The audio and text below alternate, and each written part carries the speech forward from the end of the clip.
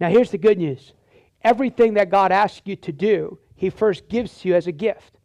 He requires faith in the kingdom, so He gives you His actually very own faith that He operates in. Romans 11 is brilliant. In Him, to Him, through Him are all things. Genesis 1, when time began, God. It all begins with God. One of the great lies of the Babylonian system and the world system that's been set up is actually what took place in Genesis 3. There's not, to me, in my opinion, there's not a small thing taking place there. One of the reasons that tree was supposed to grow perpetually is because it was a sign to me that God was their source. So what does he attack, the enemy? God being their source of all things. God wants to be your source of all things. Look at John 5 quickly here.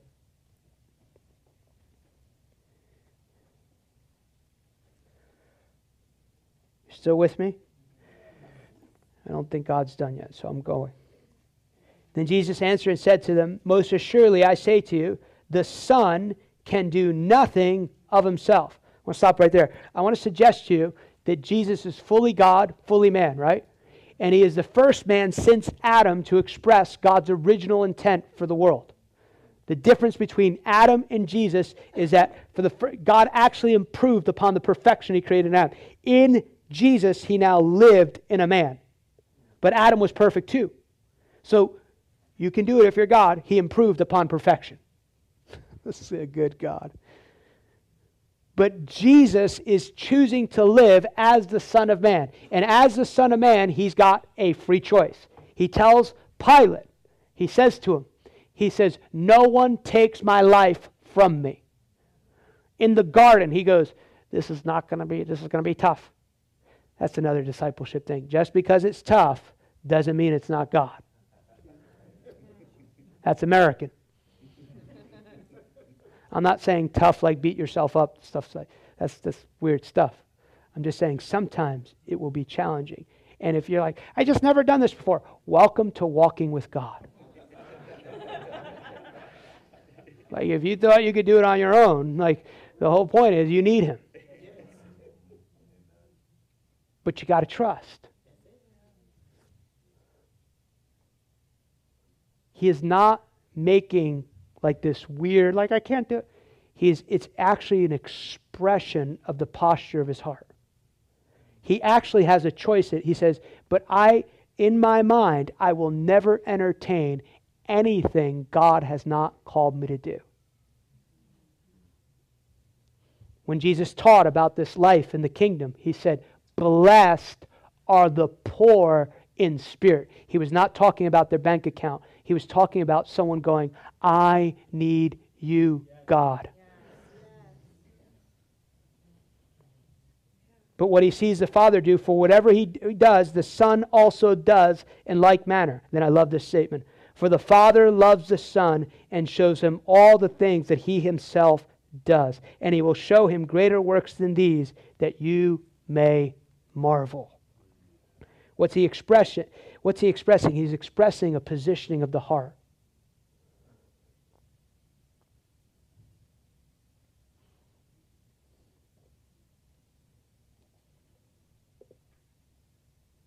To become like him, it requires you to recognize your need for him.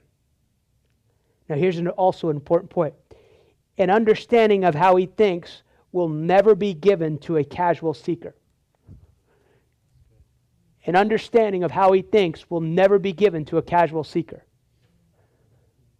God never created you to visit moments inside of him. He never created you to just get a word here and there. He never created you to have this encounter and then come here to get an encounter to make it through the next week. And that's also part of God's vision for your life. God's vision for your life is for you to learn how to steward yourself so you can know how to steward the world in which you live in. It's very important. That's why maturity is so important. But if you can't handle your own emotions, you can't deliver someone of their fear. Again, you will visit those places, but you will never grow into maturity in those things.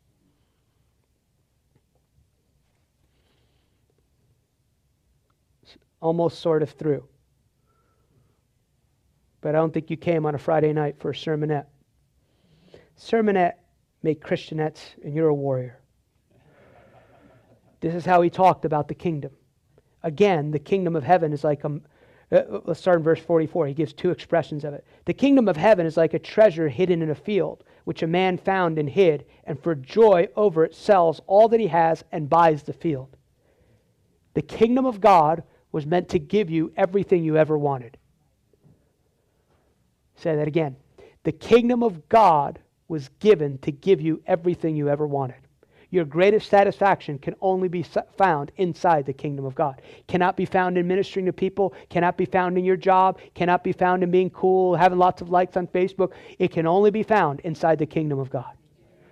Then he tells it again. The kingdom of heaven is like a merchant seeking beautiful pearls, that when he had found one pearl of great price, he went and sold all that he had and bought it.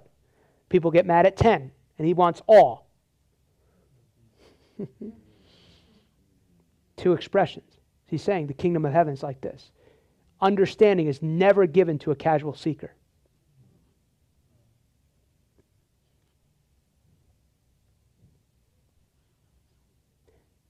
So let's look at this point and for just a moment here. The goal of God is not for you just to make it in this life. The goal of God is to teach you how to steward what's in your hand and to grow to overcome all things. I like how they put in the Message translation, every person who believes Jesus is in fact the Messiah is God begotten. And if we love the one who is conceived by the child, we'll surely love the child who was conceived. The reality test on whether or not we love God's children is this. Do we love God? Do we keep His commandments? The proof that we love God comes when we keep His commandments and they are not troublesome. That's also a mark of maturity. That you don't see, and that's why Jesus taught this principle. He said, no one can serve two masters. No one. No one. No one. That means no one in the original language. He will either love the one and despise the other. That's why you're not sort of doing things of God. You're either doing it or you're not doing it. Here's another important point. God never asked you to do something. He asked you to produce things. I'm trying. He didn't ask you to try. He told you to do.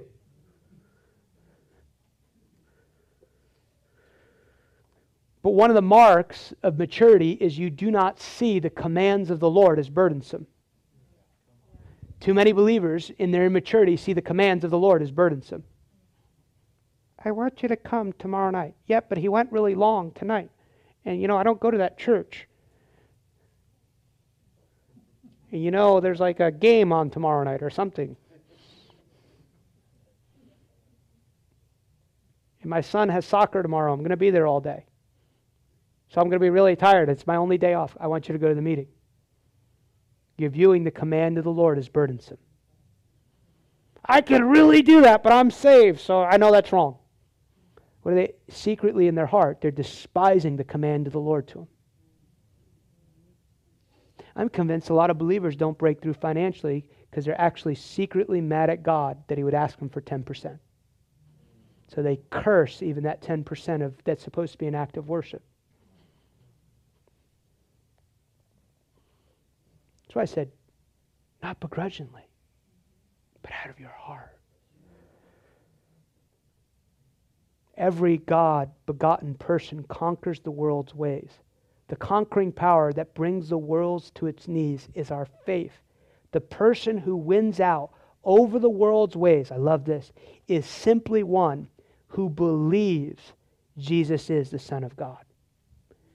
The person who wins out over the world's ways is simply, we can interchange that, it's not a distortion of the Scripture, is one who trusts Jesus Christ is the Son of God. Well, how do you do that? Like, I trust God. Well, then you can go, God, I trust God. I trust you with this situation. I trust you, that person at work that's acting like the devil. I trust you. I trust you for my children. And I remember years ago, I was driving down I remember just going to Myrtle Beach to do this youth camp, and all these things as I'm driving down I-95 just hit my hit my brain. And I go, I just trust you, God. And then like 4 minutes later, they all came back again. Me, not you. I know that never happens to anyone in the room. Maybe Mike Barr. But maybe,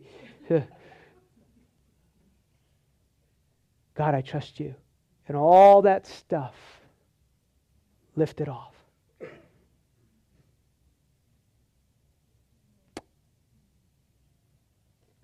Close with this. This is my third closing. It's only 9:25. What is the foundation for mature disciples? I actually brought you into this dialogue with the Lord. I'm actually teaching you out of this dialogue today. What a beautiful God that talks to men. Westminster Catechism, right? Catechism. To teach theology by asking questions. What is the chief end of man? The chief end of man is to know God and enjoy Him forever. God, if you are bored following God, please get delivered of the American Jesus. Because He is not boring in any way. He is going to be the most beautiful thing to behold in the coming days and years in the earth. I'm not saying this stuff doesn't have a place, but we've done so much stuff to make people want to come to a building.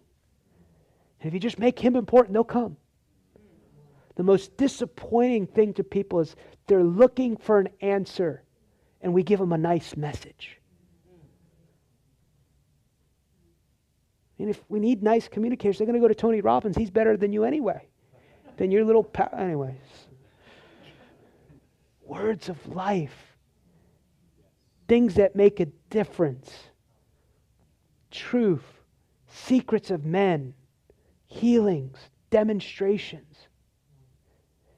Healings are not so we can have the show. They are because God never intended people to live with sickness and disease. So we display that as believers. We display something different. It's not for the show. It's not for like Instagram testimonies. The choice to build correctly will define the fruit that you produce. And Jesus commands us to bear much fruit. The choice to build correctly will define if you can stand firmly in difficulty. You notice in Matthew 7 when He talks about the storm, both people are going through the storm. He doesn't exempt you from the storm, but He exempts you how you're going to experience that storm. The choice to build correctly defines whether or not you fulfill the high call. Two things. Matthew 22 here.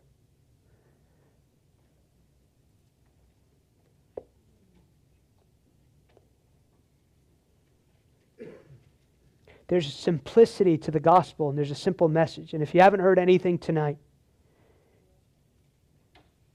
please hear this. Your life will go very well if you live these two verses. Your life will go very well if you live these two verses. Your life will go very well if you live these two verses. Teacher, which is the greatest commandment in the law? Love the Lord your God with all your heart, with all your soul, and all your mind. This is the first and greatest commandment. The second is like it. Love your neighbor as yourself. This is NIV. All the law and the prophets hang on these two commandments.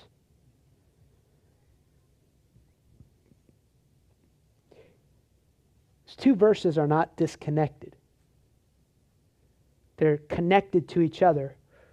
It's only in the context of loving God can you really love your neighbor as yourself.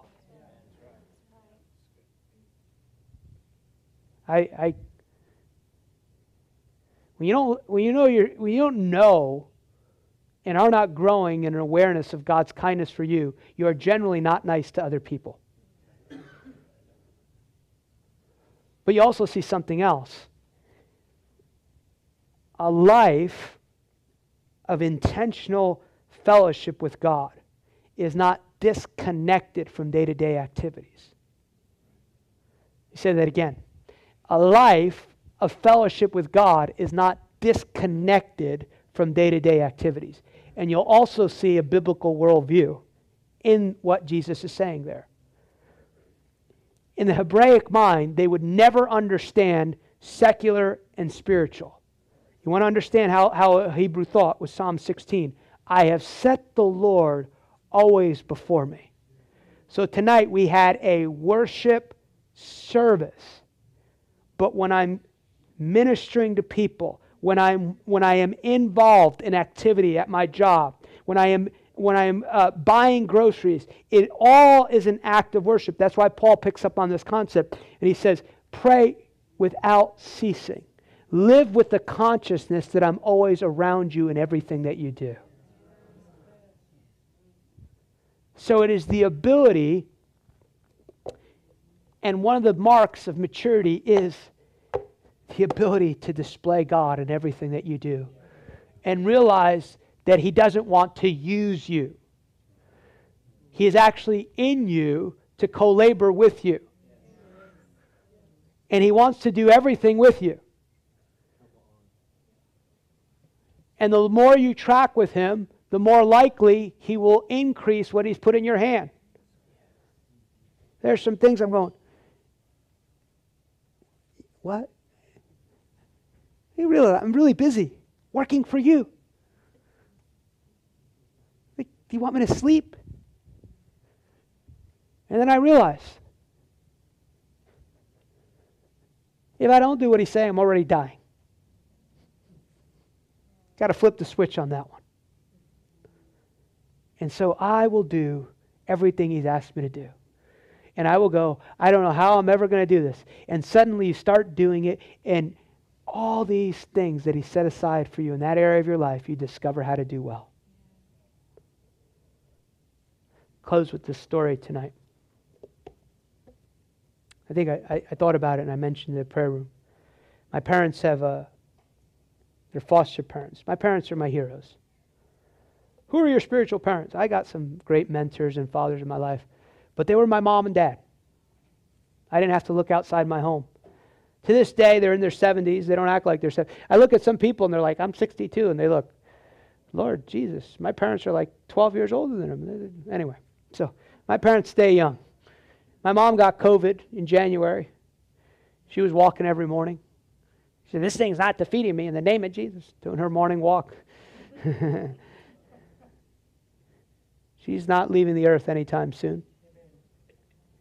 But they're foster parents, and they've had this little boy. I call him my boy. His name is David.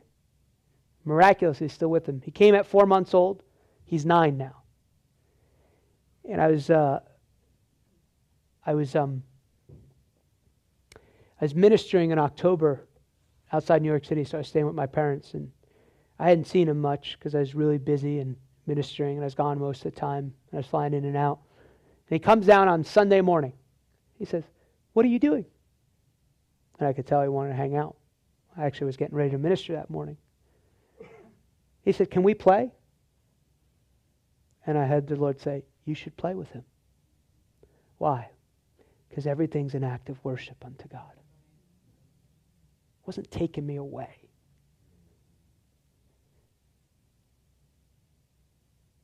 I was committing myself to worship in that moment.